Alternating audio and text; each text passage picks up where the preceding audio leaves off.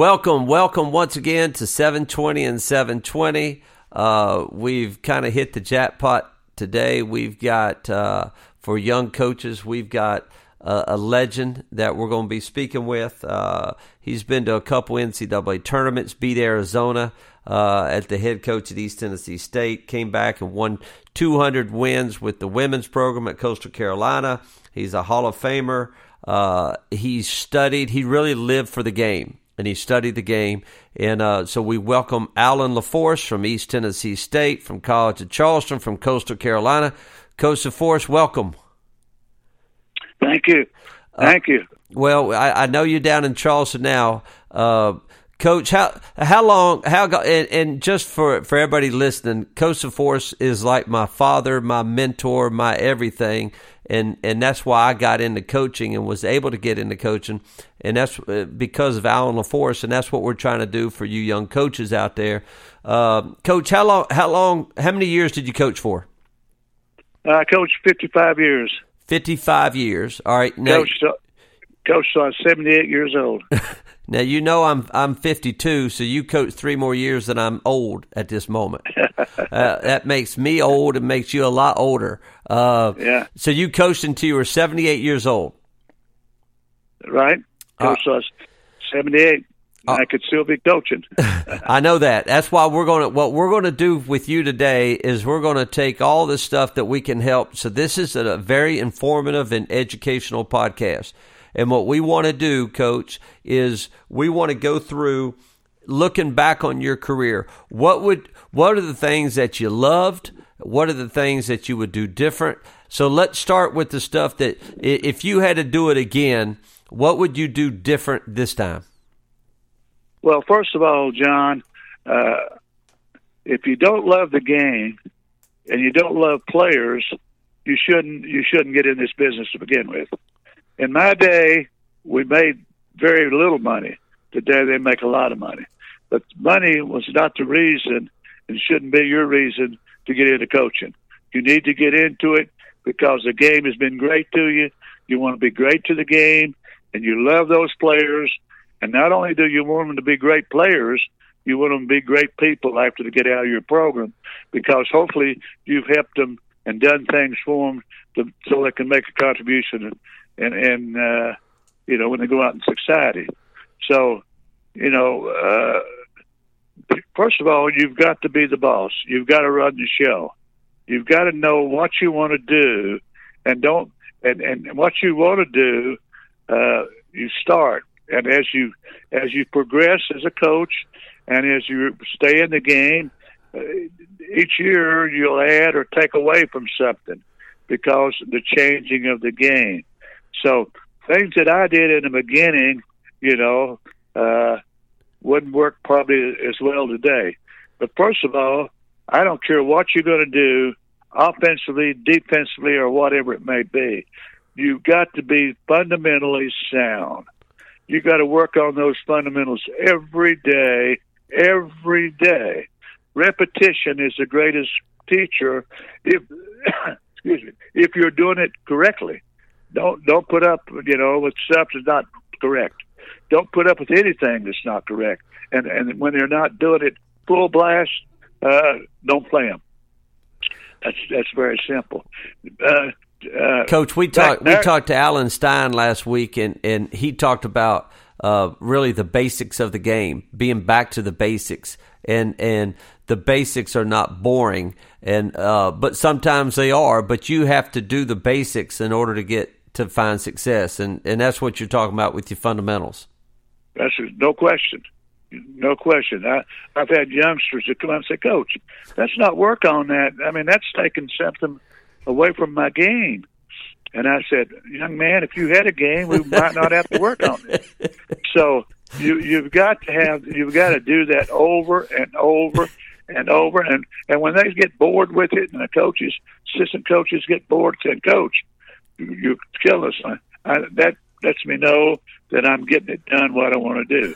With that, back in those days, there's no 3-point line, no shot clock, closely guarded 3 seconds violations, no 3 foul shots, a lot of more things the game. And every year I was in the game 7 or 8 decades, it would change. And normally a lot of the change would come. I remember when John Wooden won all those championships, he was pressing full court with a 2-2-1, and so everybody did that. And normally, whatever the college champion won, whatever he was doing, most of the people would sort of pick up on that and want to do that. So don't be afraid to change things in your program, but be sound, and don't just every day change something because you think it's good. You know you can confuse your people by overcoaching. So don't overcoach it. Don't do that. Some things that I would change. I look back on it. I would work hard. We would be fundamentally sound, and I wouldn't put up with anything. That's the way I think you got to be. Today you got to be more positive. See, I was back in the old days. As old time coaches, we were negative a lot of times. I'd take a time out, and because some guy had screwed up during that minute or two before I get to time out, and I'd spend my whole time out chewing on him. Well, that didn't help. What I should have done is either took him out or got him when he first got there and say, "Hey, don't do that. You're blah blah blah," and then be positive, tell him what we need to do when we go back. But I was not that type of guy. I would seem like want to stay on that all the time, which is not good, because today youngsters, they're bigger, faster, they're quicker, they're just everything. But I'm not sure about their mental and physical toughness. So you got to be careful. You need to talk more, I think, about things that they do well rather than things that they don't do well. See, I would dwell on things they don't do well. Try to get them to do well. I don't think that's good coaching today. I think you need to cut down on practice. A 3.5, 4 hour practice back in those days was okay. Everybody did that. But today with the NCAA rules, we can have youngsters about almost 10 months a year doing something, and you got to cut down on your practice. I would never practice more than an hour and 20 minutes. I would never stay in a drill teaching more than anywhere from 4 to 10 minutes. All right, hold on. Well, Coach, you just said, listen, this is John Schulman you're talking to. I was your assistant for many years. How long, tell me honestly, how long would you have a college practice to keep their attention in October? How long would you practice for? Oh, probably 3.5. Okay, nowadays, if you had to do it again, how long would you practice now? I would practice 145, hopefully 145, but never over 2 hours. Never over 2 hours. Okay, well, you got to remember. Go ahead. Here's what I and it's a problem now with the college is they're giving them more time. And everybody wants more time, and everybody wants more access to their players. Right. So you have more time in the summer to practice. You have more time in August and September and October. Right. Well, by the time you start the season, everybody's hurt and everybody's tired. So what would you tell those college coaches when you get more time and then you don't use more time? How could you use your time more wisely there? Well, I like that we can have them often. We can have our players in the summer, used to, in the spring and summer. In the old days, you couldn't have that. And so I don't mind that, but here's what we got to do. We've got to be sensible enough as coaches. Remember, basketball needs to be fun. It needs to be fun. And you got to have fresh legs and fresh minds to have fun. And to overdo that, I remember October 15th used to be the starting date. Boy, everybody was fired up. We had those Midnight Madness things, and it was just a great time. And now we don't have that anymore because we're practicing, about all the time or doing something, individual or whatever may occur. We're working at it, and that's fine. But we got to be careful and not overkill, Don't destroy the game. I think that NCAA wants to do everything to help youngsters and make them better players and better people, and I'm for that. But we've got to be careful and still when season starts that they're ready and they're looking forward to it and it's fun. It's not okay. Let's go out and get this over with. Like if you just kill them day in and day out by working them too long and making game. The game needs to be fun. The practices need to be fun. You need to have a little fun with this. Even in practice, you got to have days where it's a little lighter than others, and that's always that. I was not like that, but if I were going over, I'd want to change that. I'd want to make practices fun. I've heard people say that this guy's a player. And when the game starts, he's really a player, but he's not very good in practice. He's a gamer. I don't believe that. I believe he's lazy. So you got to work. You got to work, and you got to be careful.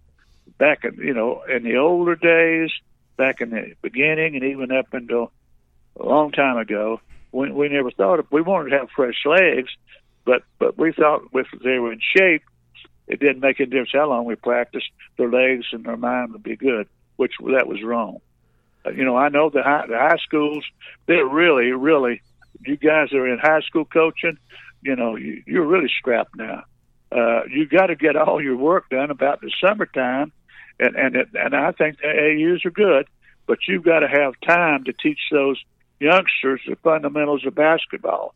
The passing, the shooting, the dribbling, all of that. Because once you get into school starts and it's basketball time, you got the girls JV, the girls varsity, the boys JV, the boys varsity, and you don't have much time. So you've got to get your fundamentals. Most of those, try to get those down in the summer, and your techniques offensively and defensively, then you can work more on in the offensive schemes and defensive scheme once you get the season. Before you get into the season, because of your time limits, you got to do that. Coach, let me ask you this. You told me this, and I started doing it. I had a black book. The title of the black book was "When I Become a Head Coach, I Will Do This." And you taught me and told me that every day I should prepare to be a head coach. And when I become a head coach, that you better have thoughts and ideas. Talk to me about that. You remember telling me about that. You prepared every day. I remember all your notebooks. Talk to us about that. John, I still do that. I write pads every day.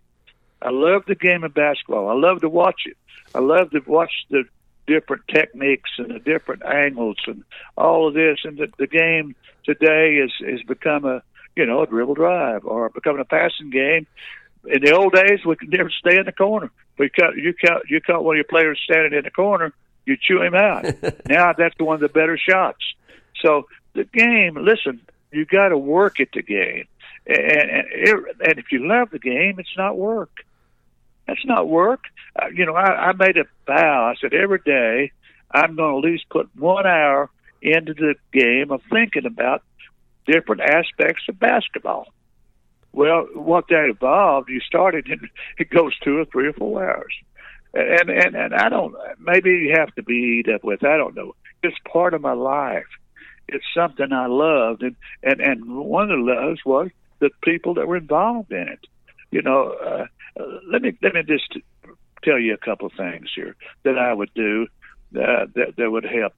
Number one, one night a week, if I had it to do over, I'd have a date night where me and my wife would go out, or me and my family. If I have a family, I call it family night. One night a week. I mean, you can plan that a week ahead of time, and nothing interferes with that. Let me tell you, without a good family, without a wife and a good family, my friend, your coaching career might be short, because we're the most selfish people in the world. We think we can outsmart, we can outcoach, we can do outwork, all this. Well, everybody has this. We're not doing that. You can't do that. You can try, but you can't do that. So take care of your family. Be with them. And some other things I was thinking I would do, if there's an old coach in your area, like me, I'm here in Charleston, and all three of the coaches, I know them very well. In fact, one of them was my GA at one time, Charleston Southern, the Citadel, and I coached at College Charleston. So those guys have me to come and watch practice, and they say, 6 hours or 8 hours, or whatever, are better than 2 or 4 or whatever. And they always come and talk to me. And that makes the old guy, 83-year-old, feel good. And if I were in a university that had a curriculum for handicapped youngsters, I'd have one of those guys as one of my managers. We had that at Coastal, and you can't believe how much that helped our players and how much it helped that youngster and how great that I felt about it. So, there's more. This game teaches us a lot of things, and we need to work, love it, and demand the best out of it from our youngsters. But also, we got to help other people, and I think by helping older coaches, people that are a little handicapped, I think that's good. And then another thing I would do, once or twice a month after we get started, I would not go to practice. I would have one of my assistant coaches to be in charge of practice. He's in charge that whole day. He makes out the practice plan, the times, and so forth and so on, and he handles it as if he were the head coach. Well, you say, well, what does that do? Well, first of all, we're in this business not only to help our players become better people and go out in the world, we're also in this business to help our assistant coaches become head coaches if that's what they want to do. And by doing this, see, that's giving them a lot of confidence. And then also, it's given a lot of the youngsters going to say, goodness, if Coach lets him does, he must, So they become more confident with the assistant coach because they believe he's good too. So I would do that. I think that would be very important. Another thing, John, I know you'll like to hear this. You need an agent, man. You need to get an agent. I didn't have an agent. I was too stupid. All I'd want to do is coach. But I had not several, but 2 or 3 opportunities to move on from East Tennessee. But I loved East Tennessee. I loved coaching there. But see, if I'd had an agent, then he could have negotiated and got me more money. And I'm saying, well, I never coached for money, but a little money raised here or there doesn't hurt you. I'll tell you that right now. What coaches need, the coaches that aren't self-promoters like you were a basketball coach. You're an X and O guy. You didn't care about all the other mess. You didn't care about the schedule. You would play anybody, anytime. You didn't care about that. Those are the coaches that need representation. Those are the coaches that need agents to help them because they don't really give a rip about helping themselves. So you would have absolutely you needed some help. You needed an agent. Let me get back to this. The date night. I know you well, and I know myself well. We would schedule a date night, and then if we just lost 2 in a row, we would cancel that date night. All right, and then we'd get back to work. That's when you really need a date night. You need the date night or a family night when things are going bad, not when things are going good. And so I remember I tried to at Chattanooga have a family night on every Tuesday night or every Monday night. We were going to have all of our families come out there to the basketball court, get there 15 minutes before practice ends, let the players see our families, let them hang out afterwards, let them shoot, let them hang out, get some pizza, and we can all just hang out and play ball and relax. That's what you need to do. That's what coaches need to do. During the middle of the season in February, when you're exhausted, you need to have your family in there. And the kids need to see you as a dad instead of just as a coach. There's no question, John. And you younger guys today, younger coaches just do so many things better than we did when we were beginning. You guys are way ahead of the game. You got every kind of material to look at, film to look at. We had nothing like that. Nothing. But not only that, I see guys with their families. I see young men going home and spending time at home with their families, and that's that is something that makes this profession great. I think is having good people in it. And there's no question what you guys did with having those people come. That's a great thing to do. And if I were a youngster, I'd be doing things like that. Another thing along that line, or not along that line, but guys, you just need one shooting coach in your program. Don't get 2 or 3 shooting coaches. No shooting coach teaches the same way. One guy's talk about his elbow, one guy will talk about his follow through, one guy will be harping on squaring up and all this. And all that does, in my opinion, is to screw kids up. Have one shooting coach that is good, and he handles it all. He handles it all. And you could have a big man's coach, the back-to-basket coach. Back-to-basket's about gone out anymore.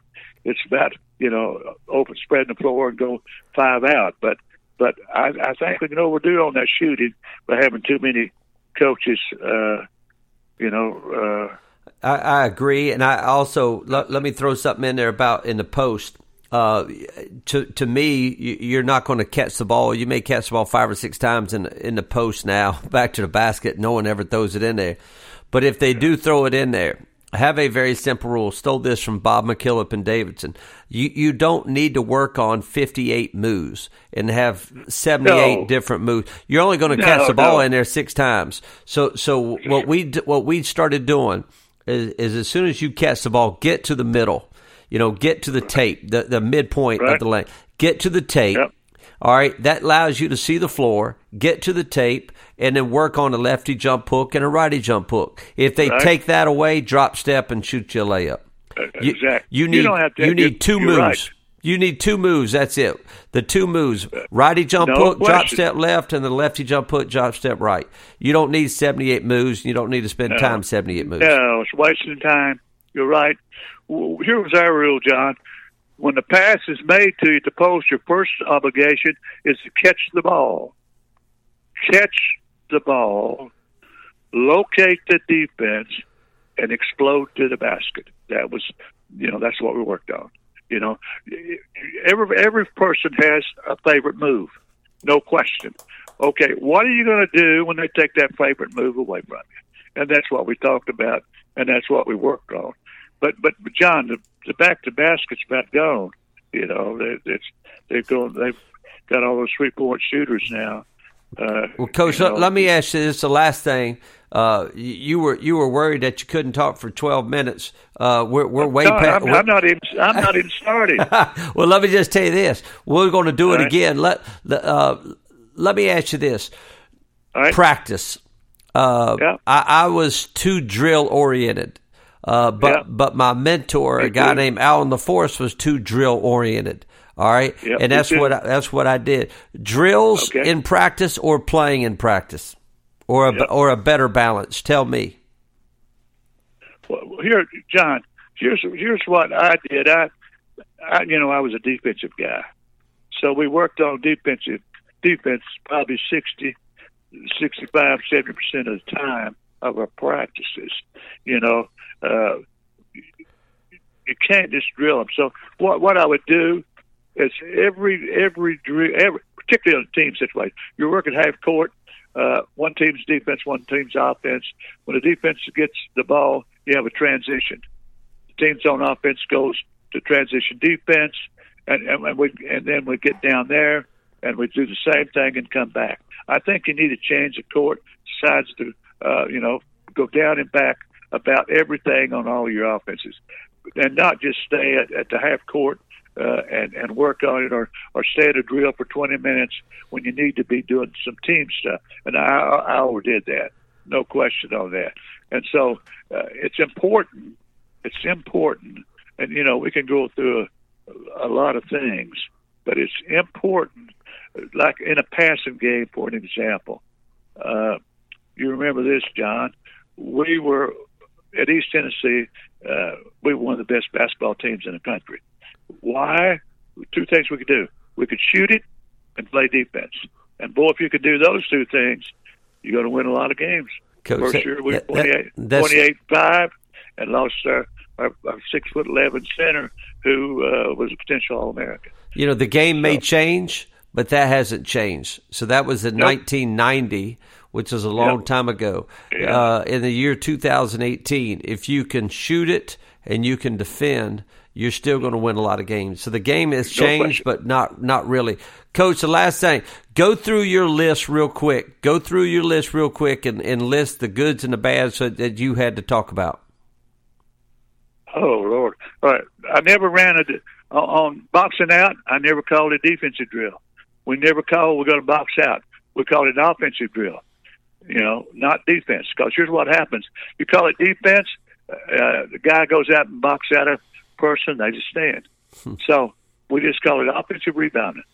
When they go out and box out, that offense better go get the ball. But don't we all? It's got to the point now, John. Every drill you run, you got to have a winner and loser, and they got to pay a price. That's just the way it is. I was taught, got to get your best player the ball when you need it to get it to him. You either by clearing the floor or by running some set. You need to have some kind of offense or some set or some play to get him the ball. During the game, you have one coach watch two players, another coach watch two players. I always watch the point guards.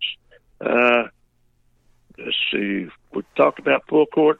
I think you got to have your offense and defense to mesh. If you want to be a half court person, run sets, then I think you need to be a half court defense. If you're gonna want a fast break with the basketball, I think you got to be a press. You can't change that mindset. Once they get in that go set, you got to go. Once they get in that strength set, half court, then that's the way it's going to be. So I think they've got to mesh. I think that's very, very important to me. Let's see. Working team on offense, defense, we talked about that. We spend a lot of times, I need to spend more time late in the game on the shot clock. When it gets down to 4 to 6 minutes, we did this with the ladies. The last 4 or 6 minutes of the game, we had a stoplight series. If we're in green, we're playing. If we're in yellow, we run our offense, but only shoot layups and foul shots. If we're in red, we only shoot free throws. We did. I think that's great. Also, just to hit on that point a little bit, I think in a practice, you could end practice every day with a 2-minute game. With a 2-minute game, do more, right? score tied, 84-84, play a 2-minute game because, we make up situations for our team. All right. But very few times does that just happen like that. I think if you put it at tie game every single day, something new would come up. And so you would play that out and then talk about it every single day. And so I think all kinds, if you did it 45 straight days, you'd have 45 different scenarios. That's a lot better than just doing one scenario down 2 with 4 seconds to go. That's gonna happen. I think I probably need to coach again, Coach, because I think I'm a lot smarter now than I used to be. Well, you're going to get an opportunity. I'll take you as my assistant. We'll just come back to be the old guys. Coaching. Hey, Coach, we have run out of time. I'm just getting started. I don't know if I have to. No, let me just tell you this: we're going to do it again. Right. But absolutely, you can help young guys, and that's what us old guys are for, to help the young guys and the young coaches. But thanks so much for your time this morning. Really appreciate it, and we'll do it again here soon. Got it, John? I appreciate you, and I'm very proud of you. All the things you've done. I love this game, and I love to talk this game. I coached men for 39 years and women for 16. So I know about women, and I know about men. But let me leave you with this thought. Winning makes men happy. Happy women win. Thank you. Thank you, Don. Coach, thanks so much. I really appreciate it.